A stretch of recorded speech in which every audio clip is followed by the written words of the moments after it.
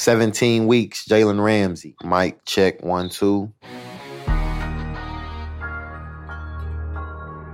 From Uninterrupted, this is 17 Weeks, the show that gives you the real-time perspective of NFL stars living through the weekly grind of the season. I'm your host, Nate Burleson. You've probably seen me on your TV screen talking football, and I played over a decade in the league and did my fair share of interviews. But Uninterrupted didn't exist back then. That meant we needed the media to share our opinions on the game that we love. But that's all changed. Now, athletes can do it right here on 17 Weeks. That's exactly what Jalen Ramsey has been doing for us. He hasn't been holding back anything on all the trade talk in Jacksonville. It's not facts talking. A lot of these times, it's just outlandish bullshit, to be honest. Out of NYC, we've got Le'Veon Bell laying out his thoughts on the Jets' 0-3 start. I've been sensing a lot of people want to see the New York Jets fail. They'll see me fail. We got to put everything together, and once we put everything together, I think we'll be fine. And in Buffalo, Bills wideout Cole Beasley is getting ready for the Patriots D in a matchup of undefeated division rivals. I know nobody wants to believe it's just like any other game for us, but I mean, in our eyes, it's no different. Later in the show, Cole Beasley is joined by his teammate and fellow wideout Isaiah McKenzie to chop it up on the Bills' 3-0 start and much more. Well, being 6 foot, that kind of, I mean, he's not 6 foot. And as always, I might share a story or two about my playing days in the league. This is 17 Weeks. Before we get to this episode, quick timeout. 17 Weeks is brought to you by Uninterrupted, SiriusXM, and Pandora. New episodes drop every Thursday. You can listen to them on demand on SiriusXM and for free on the Pandora app. Wherever you listen, be sure to subscribe, rate 5 stars, and share the show too while you at it. All right, let's get to the show. Last week, Jalen Ramsey and the Jags were locked in a trade dispute that had the whole league talking. But as for now, he's still in Jacksonville, which means he's still playing hard for the Jags. Thursday night, Jalen played a good game and forced a fumble in the Jags' Week 3 win over the Titans. Despite all the talking heads going crazy, Jalen did his best to tune out the noise and stay focused on the matchup. It was kind of a struggle to kind of clear my mind. Tried to meditate a little bit, tried to kind of read the Bible and just pray on it and talk to God for a little bit. But I was trying my best to clear my mind and try to get ready for the game as best as I could. I feel like I did an okay job at that. It was still a lot on my mind, honestly. Arriving at the stadium and going through warm-ups, all type of emotions going on. But once I got on that field, once we had our first defensive snap, I mean, everything I just kind of locked in. I'd say the emotion really came from the unknowns, not knowing if that was going to be the last game with my teammates, not knowing how the fans would interact out there. Would I be getting booed out there? Would I be getting cheers out there? Just not knowing the speculation and all the talk going on and leading up to it, not knowing how focused my teammates will remain through all the distractions that everybody tried to create. So it was more so the unknown that gave me a lot of emotion. All right, story time. When I was playing with the Detroit Lions, Ndamukong Suh was on our squad, and he was a beast, a defensive juggernaut, just like Jalen Ramsey. But here's the thing, though. Ndamukong Suh kind of rubbed people the wrong way when he got in the league. Y'all remember, always playing through the whistle. And if you listen to me talk about him in the past, I've always thought I'd ride with him in his mistakes because I love a guy that's passionate. It's very similar to Jalen Ramsey. There's people that are in that locker room that love him. That's family. That's their brother. And they'll ride with him until the wheels fall off. But there's people outside of that locker room saying, Jags, what are you doing? Here's another spoiled athlete that wants things his way. He's brash. He talks too much. I don't know if he's good for your team or good for the culture. Man, I disagree. And sometimes you need a dude whose piss runs a little hot. When Suh left, it was hard to replace that. If Jalen leaves, it's hard to replace that. But the simple fact that he talks the talk and then steps on the field and backs it up by walking that walk, that's why they're trying to make it work. I hope he stays. Because years from now, the Jags will look back and think to themselves, damn, we traded away one of the best corners of his era? We'll see. Jalen and the Jags front office remain at a standstill. The question to Jalen now, was Thursday night his final game as a Jag? I'm not sure if I've played my final game for the Jags yet or not, but my trade request still stands. For me, respect is a huge thing. I kind of touched on it a little bit last week in last week's podcast, but once respect is lost for both parties, I think it's time to part ways. I'm going to continue being a top corner in this league for years to come. The money will come, but money isn't everything. Peace and happiness means a lot more than the money. On top of all of the conflicting emotions, Jalen has been unable to report to practice due to flu-like symptoms. Then his back and hamstring started acting up. More fuel for his critics. Was truly sick. Had the flu, was throwing up, threw up at least 4 times. Had the shits. Had to go to the doctor, had to get IVs.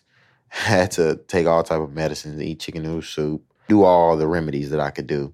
So that wasn't fake, as people might think. I don't know, people can get a mixed view or a screwed view on the players or the organization or whoever during tough times like this. That's why I've tried to keep it all positive, even in my press conferences on this podcast, try to keep it all positive and just give a little insight. And so I'm going to keep it that way. Just because people thinking this or that, they can think what they want to think and be miserable in their own time.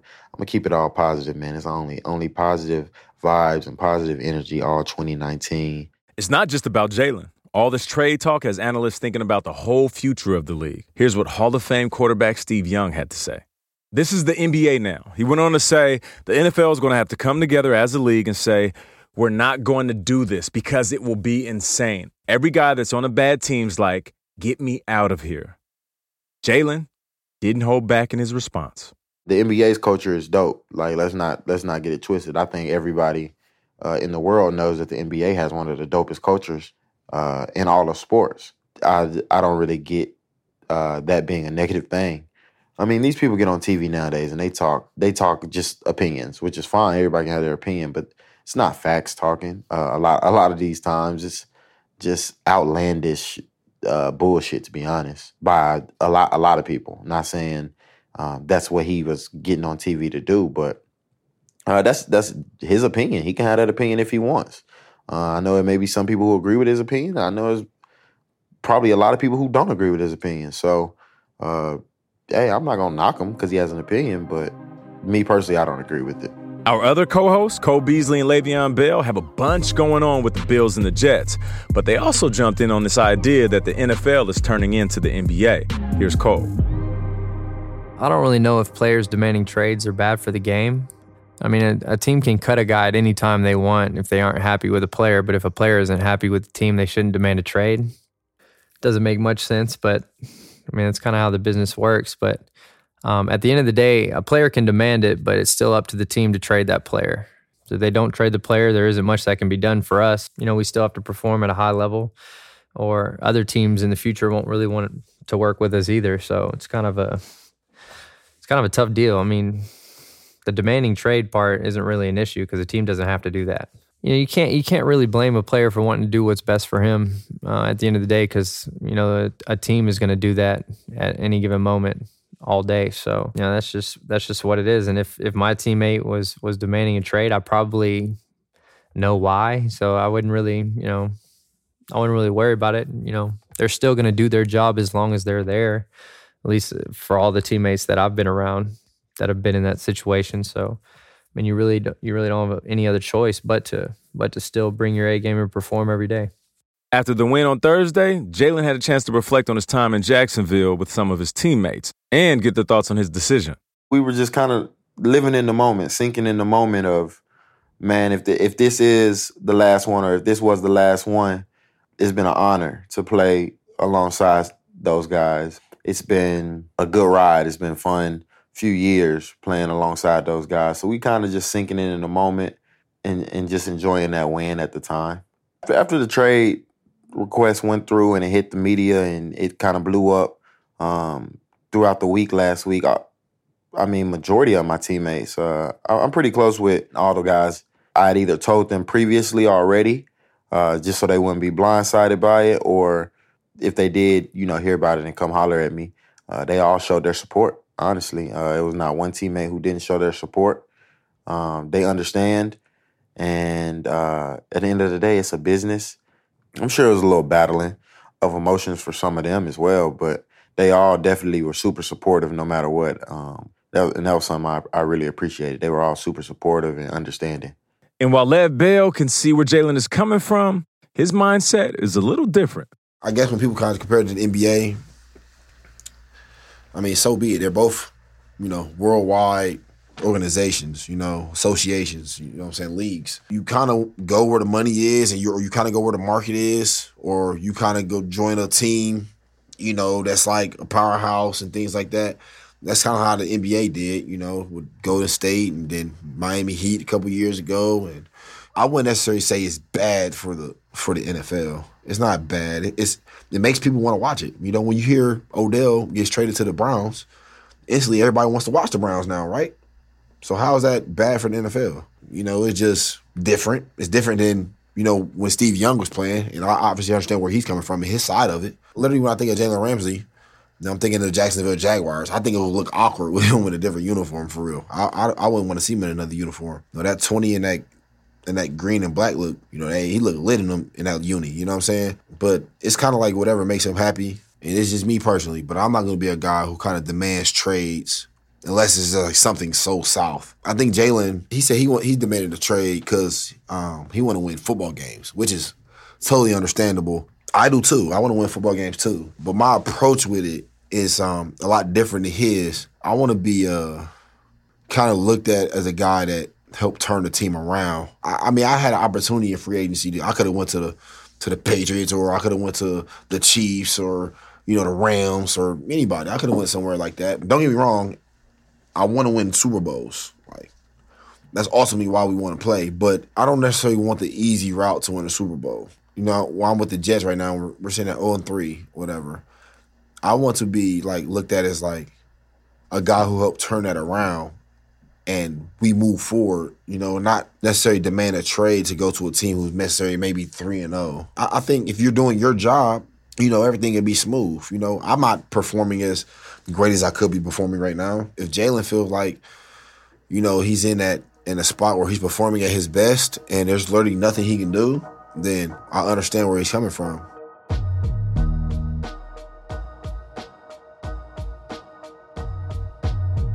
Now to New York, where Lev Bell and the Jets head into their bye week at 0-3 after a tough loss to the Pats.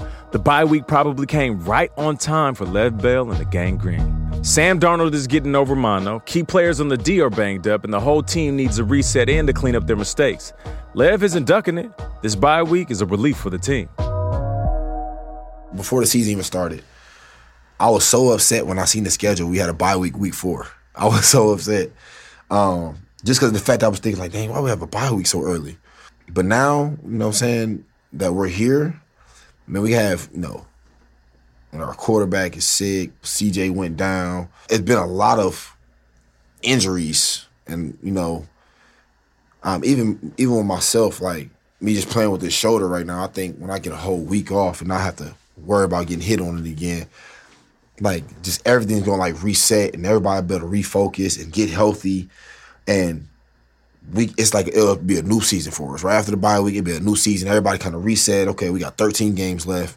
All the things we done wrong, all the things we have done negatively, and we're going to take all that and we're going to try to detail it up and get better. And on top of that, we're going to get a lot of players back. Now that hindsight is 2020, I love that we had the bye week 4. I just pray that, everybody takes this bye week seriously. And when I say that, I mean literally rest on the bye week. I'm not even gonna lie. I'm a guy who loves playing basketball and I love, being active all the time and running. But I'm gonna be super smart with the way I handle things, just understanding the fact that the bye week is early. We still have 13 games left, regular season, and that's not even counting playoffs. So everybody gotta embrace the bye week, and we move forward from that. After the game, Lev tweeted this message to his critics. All you haters, enjoy it for now. Just don't go Casper when all this gets turned around. We embrace adversity. We embrace the hate. and everyone wants to see my team fail or me fail individually, I'll remember it. We'll remember it all and use it and wear it as a badge of honor. Now, here's the thing about Lev that I can appreciate, because a lot of guys would tweet that and they're really sensitive. If you think about Lev over the last couple years, Lev set out of football, walked away from $14.5 million, and everybody was tearing him up. Every time they was saying something, every time they was dogging him, oh, you idiot, typical player, spoiled. How you gonna walk away from $14 million? Lev ain't really a Steeler.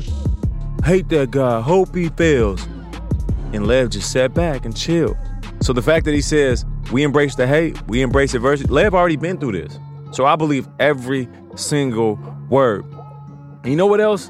When guys tweet, they're not tweeting the world and social media and the dude in his drawers in his mama's basement. Nah, they put out stuff on purpose so their team could see it.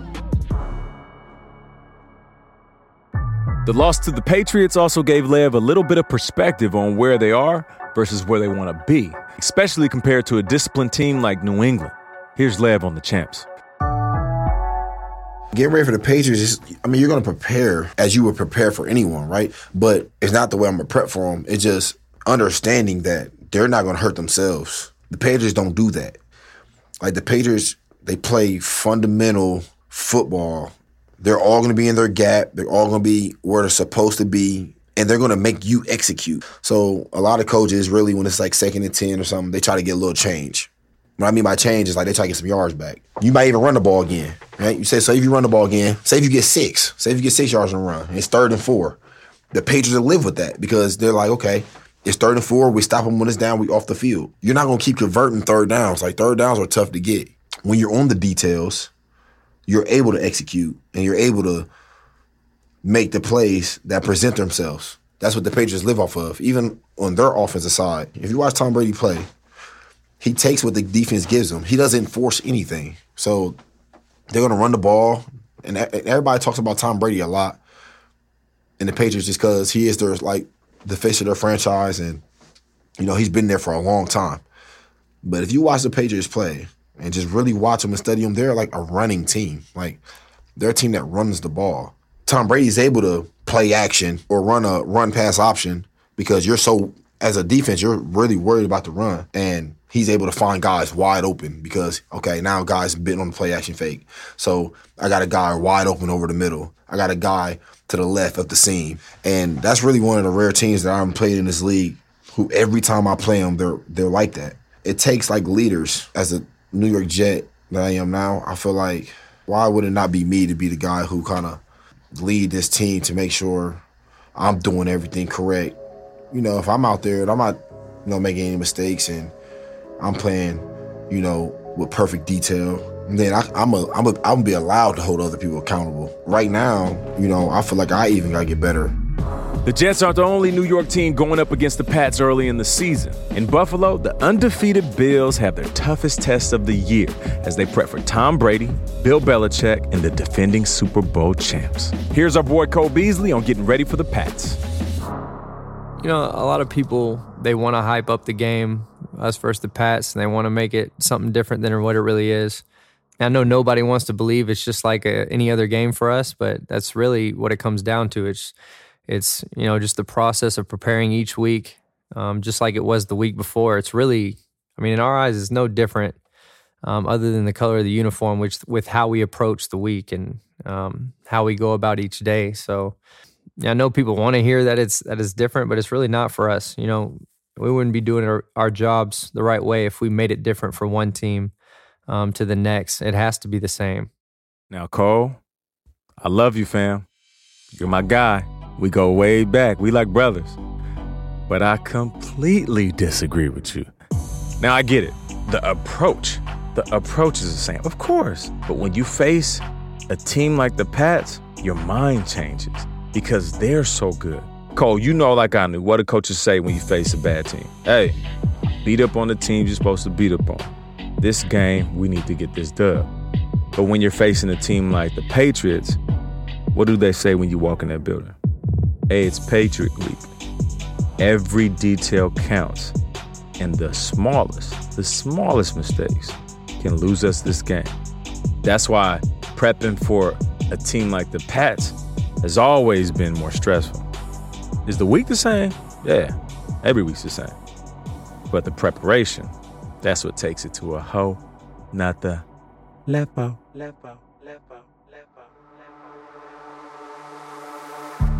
Cole Beasley has built a career on making the most out of his talent and refining his skill set, paying attention to all of the small details. This dude is 5'8", 180 pounds, and he's one of the best in the league at getting a step on his defenders and getting open. How does Cole do it? Well, me, being the stature and the size that I am, separation is key for me, and that's what my game is. So really getting separation is all about attacking a DB's leverage and keeping his hands off of you. Good discipline at the top of the route.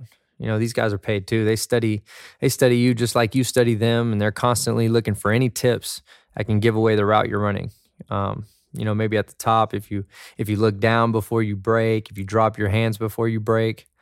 But really, a good release is key. Once you get a DB chasing you and out of control trying to catch up, you got them right where you want them.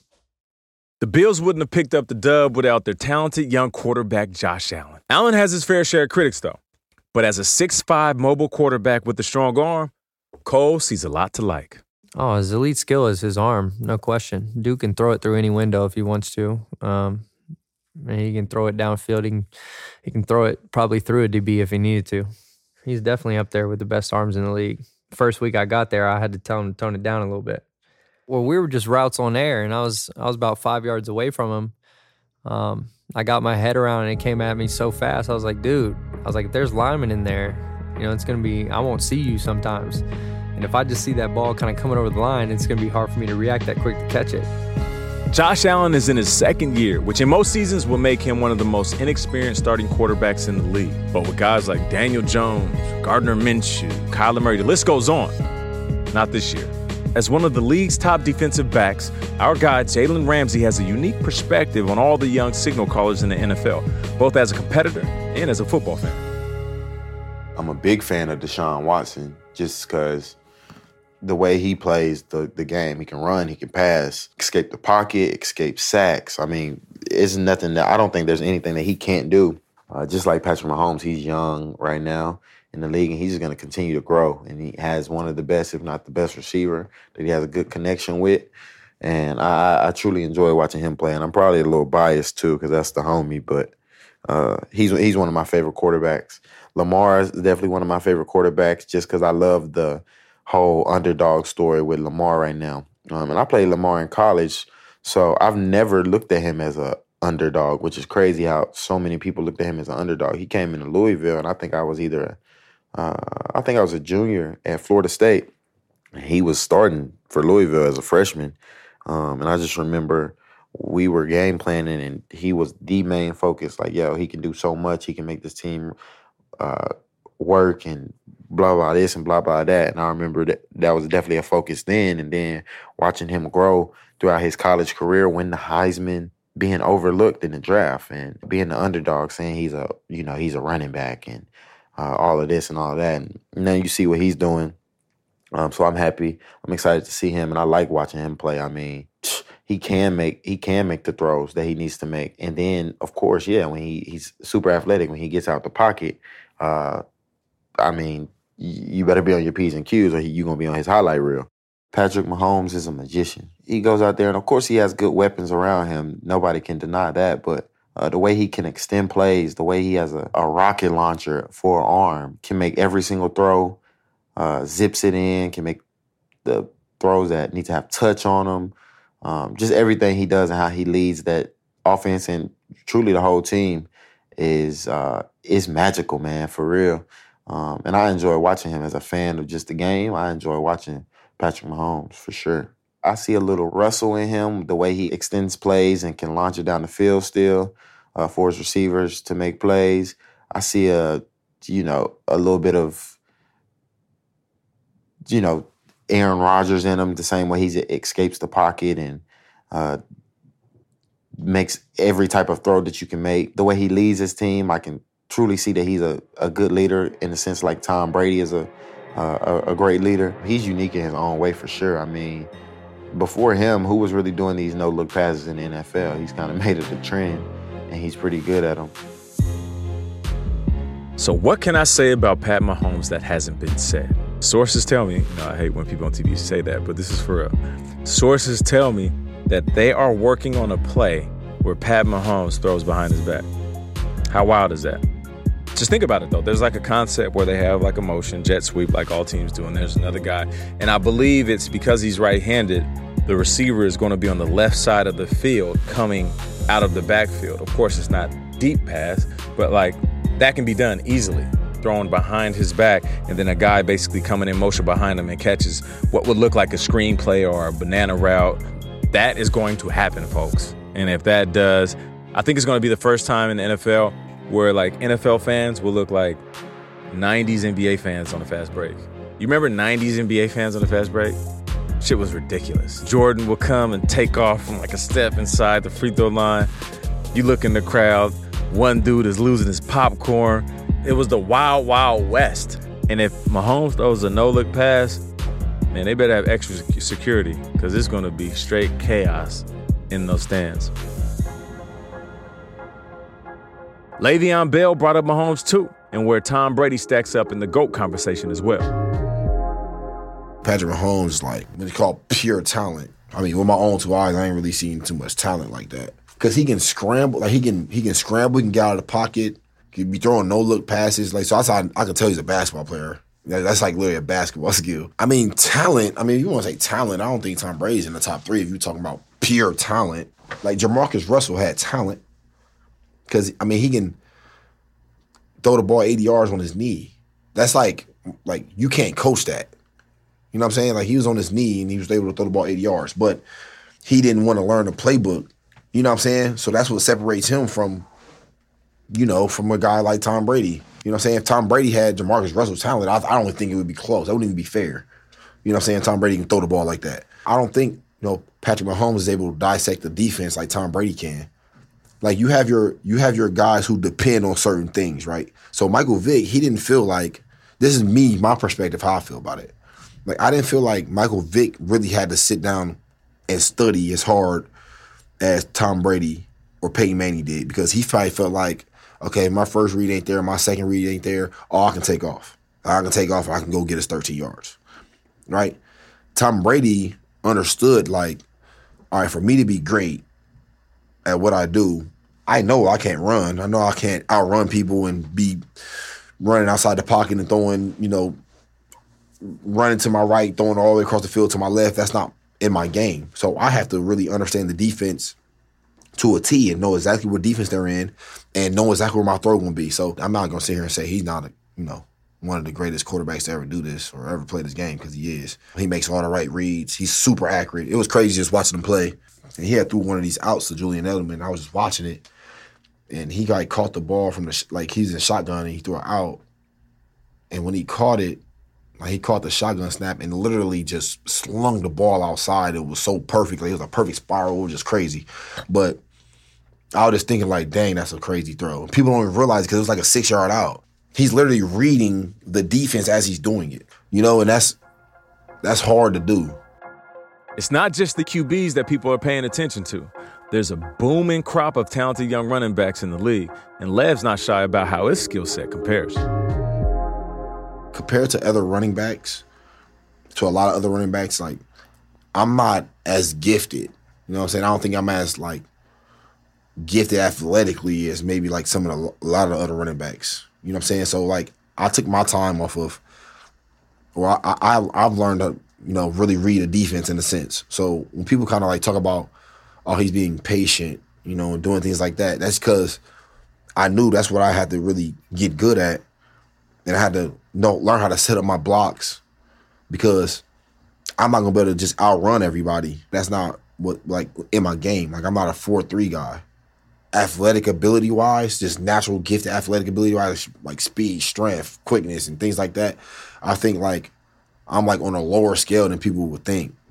But it's just because I use my mind so much that it looks like I'm a lot more gifted than I am, Because I'm not, like I said, I'm not a 4-3 guy. I'm not jumping 45-inch verticals.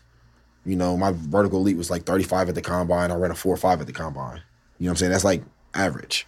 You know what I'm saying? It's nothing exceptional. So I learned literally just use my mind. But there are NFL backs that are 4.3 guys, and they've been their whole life since they were 7, 8 years old playing football. They've been outrunning everybody.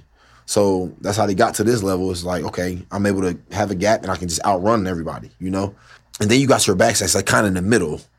Like, and I look at like, so you got like the backs who like really speedy, like, you know, like Dalvin Cook. He's like, I think he's just like superior. He's just faster than everybody, right? He gets to the seam, he's gone. I work out with Dalvin Cook in Miami. And Dalvin Cook, like that's why I said I know my speed is not like his because I just see it in person. And I done ran with him. I was with him while he was in Miami. We was training at Bomarito's, and he's like getting back to his thing. And I was looking at Dalvin like, yeah, Dalvin can be a special player. I can still read the back. I can still read the holes and things too. And I look at like Alvin Kamara like that. Like, I think Alvin Kamara is like, he's not the craziest gifted athlete, but he is athletic. He reads the holes well too. Like, he can like take his time to read the holes well and things like that too. You know what I'm saying? Like, Christian McCaffrey is another one. I think Saquon Barkley is more of like a natural gift. You know, he's like, I'm stronger, I'm faster, you know, I'm quick, I can change direction. And right now he's young, so I think he's a smart player, and he'll eventually get better at just like understanding the schemes of football. I mean, my favorite ones is Saquon and Christian McCaffrey. Those are my favorite too. But I do like I said, I love Zeke. I love Alvin Kamara, Nick Chubb. See him play in person when we played against him, gave me a different perspective about him. It's still early in the season, but fans across the league have called out the refs for throwing a lot of flags. During last Thursday's Jags-Titans game, Tom Brady took to Twitter to complain about the number of holding penalties. Lev wasn't too concerned about the calls overall, but he's got one thing in particular he wants the refs to look out for. I done got face masked 3 times this year and they ain't called one yet. You know what I'm saying? So I'm waiting for him to call face mask for me. This is one time I got my head turned 3-4 times already and I haven't got one yet. So that means if I start complaining about that at some point, I think maybe they'll make that a point of emphasis next year. So maybe I need to start complaining about it. Because I be in the game and I tell the refs, and it's like, oh, sorry, we didn't see it. But I'm be thinking like, don't none of the refs see me get tackled? Like, how are y'all not seeing me get tackled? My whole head is turned this way. I just kind of get up and play football. I complain a little bit. You know what I'm saying? They might give me a makeup call later on or something, but I just want to make sure my neck just stay intact, you know? I ain't trying to lose my head. We're going to finish up this episode with good vibes and stories from inside the undefeated Bills locker room with Cole Beasley and fellow wide receiver Isaiah McKenzie. Before we get there, it's time for Quick Outs, where our guys talk about their off-the-field passions, hobbies, and whatever else makes them more than athletes. This week, both Lev and Jalen talk about their games on the basketball court. Maybe there's a one-on-one matchup in the future. Let's go to Lev. I'm like the LA Fitness / Lifetime Fitness LeBron James. I don't know if everybody know that, but I play a lot of basketball. You know, I can score whenever I want, literally. Like, I can go there, you know, I can do whatever I want. Like, literally, I can dribble, penetrate, shoot, dunk, threes, it's whatever.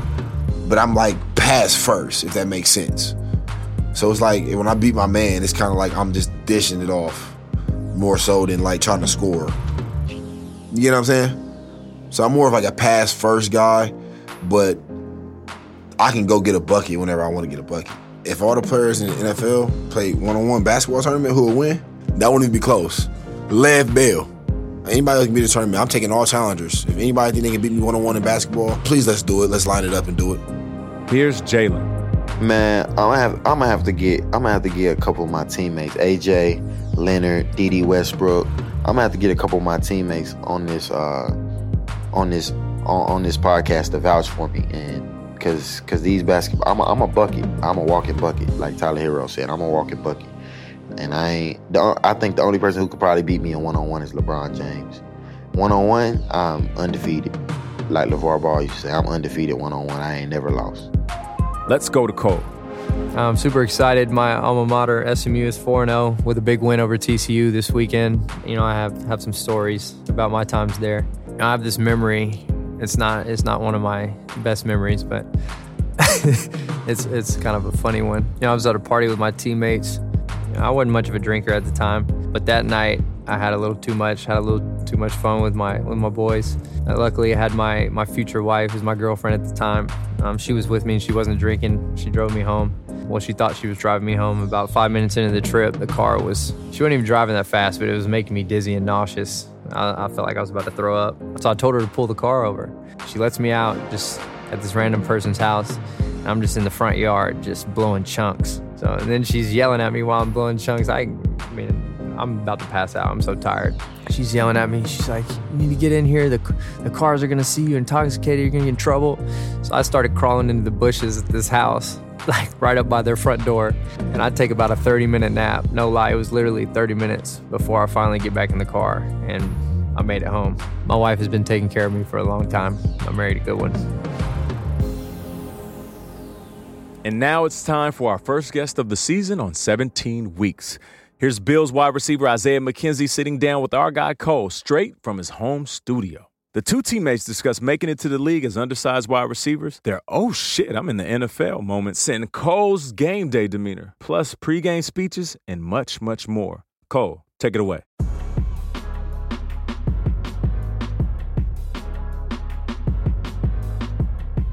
All right, hey guys, this week I got my first guest with me, Isaiah McKenzie. So I'm gonna let him kind of tell you guys a little bit about himself. Hey everyone, it's Isaiah McKenzie from Miami, Florida, born and raised. I went to the University of Georgia. Got drafted 5th round to the Denver Broncos. Had a tough rookie season. It was very tough. My second year, I ended up coming to the Bills, and they took me in like family. And ever since then, I've been here. Right now, we're 3-0, and I'm loving the way the team looks. All right, so I know, coming up as a small receiver, how my journey was. Well, being 6 foot, that kind of, I mean, he's not 6 foot. Being 5'7", yeah, they put a lot of limitations on me. Like they won't throw me fades. They feel like they can't, throw me the jump ball and things like that. But I've heard all type of things like, oh, he's too small to, break tackles. His hands are too little. He has the speed, but can he separate? Can he get off release and things like that? So, I tend to, prove, people wrong most of the time. And each and every day I go out on the field and I kind of try to do the same thing each and every day, try to show them that I can be that guy that's 6'4", even though I'm 5'7". Let's go. I can be that guy that's 6'4", that can jump, catch the ball, that can break tackles and be elusive, change the game. Really, when I was coming up, I was always looking for a guy that was similar to me. So I think the first guy I really started watching was Steve Smith, and then naturally Wes Welker. He had a lot of the tools that I had. But, I mean, really my favorite receiver overall was Randy Moss, but, I knew I really couldn't be that. So what receivers, Isaiah, did you look up to coming out? Oh, man. Yeah, it's crazy that you said that. Steve Smith was one of my favorites, only because when I was little, when I started playing football when I was 9 years old, and my team was called Golden Glazed Panthers. So ever since then, I always liked the Carolina Panthers, but I didn't know no players at the time. And then I seen him 89, and his name was Steve Smith. And I'm like, okay, that's my favorite receiver. And then as I got older, I started watching like Tavon Austin, DeAnthony Thomas, and those guys. So okay, I just started, Big Tay with the shout out, my dog. So I started watching those guys, and I started, feeling myself. I'm like, okay, they're small. I can do the same thing they're doing. When I first got in the league, my first camp, it kind of took a while before it really hit me that I was in the NFL. I mean, it was just football. It is for... And I think it is for most guys when you're coming out. You really don't have time to think about, like, hey, I'm in the NFL. But my first really, like, oh, shit, I'm in the NFL moment was actually a day in camp, a day in practice. They asked me to kind of block the backside of a run play. And the backside of that run play happened to be DeMarcus Ware. And I gave it my all. I did my best. He straight up sucker punched me right in the mouth, and my tooth went through my bottom lip. That was probably like the first day we were in Pats. That was my oh shit moment about being in the NFL. What about yours? I would have to say my rookie season, we're playing the Chiefs, and I was taking out a kick return that I probably shouldn't have took out. But I took out a kick return. The guy was probably like 6'4", 6'5", 230, 240 maybe. And he hit me dead in the stomach. He hit me dead in the stomach. I'm returning it. I'm like, oh. So I got back up, threw the ball to the ref. I went to the sideline. And the coach goes, oh, they hit hard. I'm like, yeah, coach. After the season, I'm about to retire. So he started, I got him to chuckle and got him to laugh. But it was cold. It was like probably like 30-something degrees, and I was ready to go home. And he was like, Isaiah, go back there on kick return. You know, they just scored. I'm like, are you serious? He's like, yeah. So I was like, oh, shit. That was my oh, shit moment. For those of you who don't know, when it's cold outside, those hits sting a lot more. They hurt bad. There was never a time, I was really starstruck seeing any player or coach. Not that I know of that I can remember. Isaiah, is there anybody that you saw and you were like, damn, that's... I would have to say Vaughn. When really? I got there my rookie year, I'm like, Vaughn, that's Vaughn. And then I really started to get starstruck when I seen his house. I seen his cars. I'm like, yo, he's amazing. And I seen him play on the field. I'm like, oh man, this is the, and we played Monday night against the Chargers. That was our first game of the season, my first game as a rookie. And what he did that night was incredible. And when I saw him play in person on the same field as him. So it was pretty cool. So I was pretty starstruck off Vaughn. See, that makes sense. See, I don't go anywhere. I'm a homebody, so I ain't seen nobody's house as a rookie. So, well, he likes people to come over his house. I mean, his life can get pretty boring, like with all the money and. So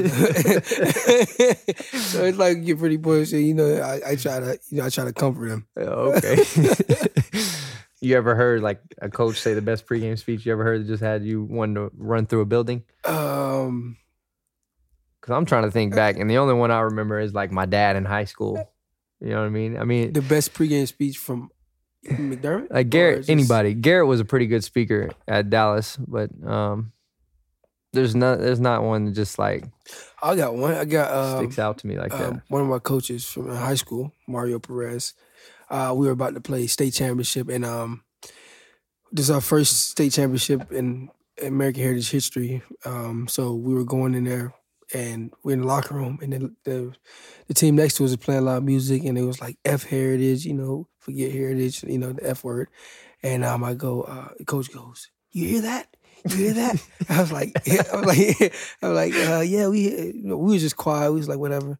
He was like, you hear that? They're saying that? I'm like, okay, cool. And he goes, listen to me. He goes, listen to me.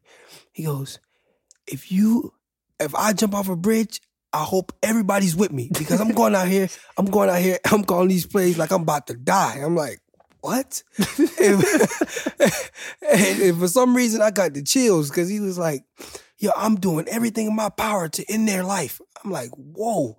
So I'm in there. I'm like, when the game started, we ended up winning 68-3. And I said, Coach, you know what? I'm jumping off that bridge with you. But that was one. Oh yeah, that's a good one. All right. You know what? Zay told me I was too much on game day. The way I act. How do I act on game day? Well, just before the game, you're like, let's party, and you got all these things. The fans don't know me like this. What I see, because I'm always just looking at everybody, and I see you going up and down the sideline, and you're like, oh man, he got lucky that play. He got lucky. I'm like, whoa, go. Like, he got lucky for what? He was like, I was open.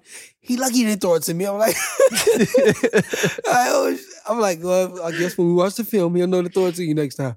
You know what I'm saying? But I remember the Giants game. He was like, why did he switch that? I was gonna kill him. 34 got lucky today. He told me that. He goes, 34 got lucky today. I'm like, yep, I guess he got lucky. But yeah, what I see up inside the sideline is like you're hyped up, and it seems like every time you get on the field, you destroyed somebody. I'm always watching, but I'm always watching, so I'm like, okay, yeah, he got him, But I just I'm one of them dudes that talk shit on the sideline. I don't say shit on the field. Nothing on the field. Yo, nobody hits you too hard. Like, yo, no. I don't want to talk. I'm sorry. You know what I'm saying? But That's what I see. And Zay obviously sees the same thing. But Zay says I'm too much. I see people being quiet on the sideline. I try to get in their ear a little bit and try to give them some juice, but they don't want to hear it. Some guys kind of stay in their zone and don't really talk. But I'm not that guy. I'm ready to party. Yeah, I feel you. As a sixth man of the year, I just try to stay hyped on the sideline. No question. Yeah, sixth man of the year. I gotta cheer my teammates on, and when I get in, I get out. You make plays when you get in there. That's what I'm talking about. I've been there, man. Sixth man of the year. You got a tough Wednesday tomorrow. Tough Wednesday. Nobody looks forward to Wednesday. It's full pad day. When you're listening to us, it doesn't seem like it's much just to put on some pants. I don't even put my pads in my pants, so I'm over here bitching and complaining. And I don't even put my pads in my pants. Just put my shoulder pads and my helmet on. I don't know. I think it's just because it's close to the game. Everybody's still sore. You put full pads on, it makes you feel like you're gonna go out here and hit everybody, even though we don't really hit like that, especially us as receivers. I know I don't touch anybody on Wednesday. I'll be upset if somebody touches me on Wednesday. Really, Thursday's probably our hard day, but Thursday's our hard day because we gotta run more routes than in the damn game. It seems like it's just pass day and third down day and red zone day. So Dave likes to throw the rocks. We're just throwing it and running downfield like chickens with our head cut off on Thursday. As a receiver group, though, it's pretty fun. It's a little loose. It's a little when it's time to do our job, we do our job. When it's time to crack a little joke, we crack a joke. We just we don't mix business with pleasure, but we get the job done. Well, we do have a little bit of pleasure. I had actually this week. I had all the guys over. Well, I tried to get all the guys over. All of them didn't come, but the majority of them came. I actually made my dad cook out on the grill because I don't really do much cooking. But luckily, my dad was in town, so we had a little barbecue. All of them came over, hung out a little bit, played with my kids, kind of wore them out for me. So it's good to kind of get together and have those things so we can be closer as a unit. When you get close with your teammates, it makes it easier to go that extra mile for those guys on the field.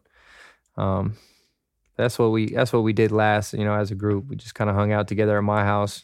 Nothing crazy. Watched the deer outside in the backyard. I don't know if Isaiah's ever seen a deer before. Nah, I mean, I actually hit a deer once in Georgia. Of course you did. With somebody else's car, and I had to pay her. But I'm like, you have to wait till I get to the pros so I can pay you back. but I still didn't pay her since then. But that's her fault for letting me drive. Yeah, like we have. I want to know. This is a question that I've been wanting to ask. Yeah.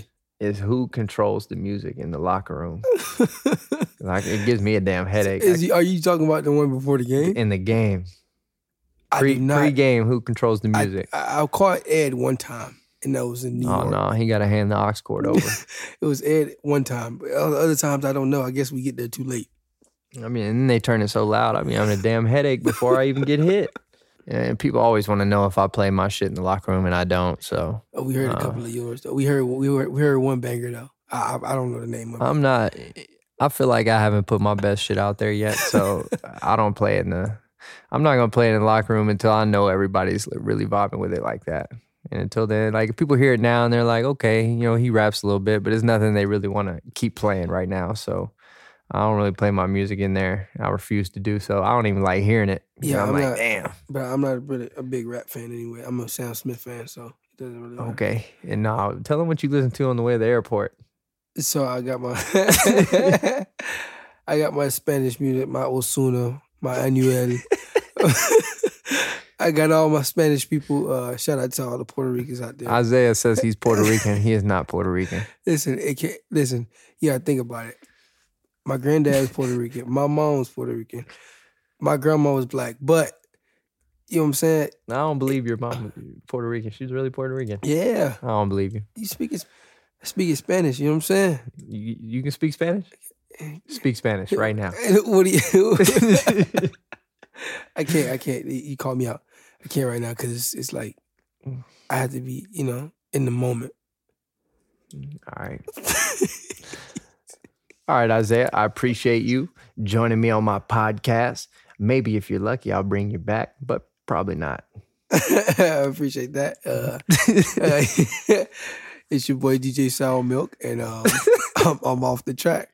I hope you enjoyed this episode of 17 Weeks. The show is brought to you by Uninterrupted, SiriusXM, and Pandora. You can listen to it on demand on SiriusXM and for free on the Pandora app. And wherever you listen, be sure to subscribe so you can get notified every time we drop an episode on Thursday. And if you like what you heard, which I know that you do, spread love, share the show. You know how it go. You digging the flow? I'm your host, Nate B. Shout out to my co-hosts, Le'Veon Bell, Jalen Ramsey, and Cole Beasley. Thanks again to Isaiah McKenzie for joining Cole in studio. This show is produced by Gabe Goodwin, Ben Redmond, and Matt Ford. Sound design and music by Steve Porter. Our executive producer is TD St. Matthew Daniel for Uninterrupted. Special shout out on this episode to Gabby Goldberg, Cody Moore, and Ann Pierce. Until next week, we out.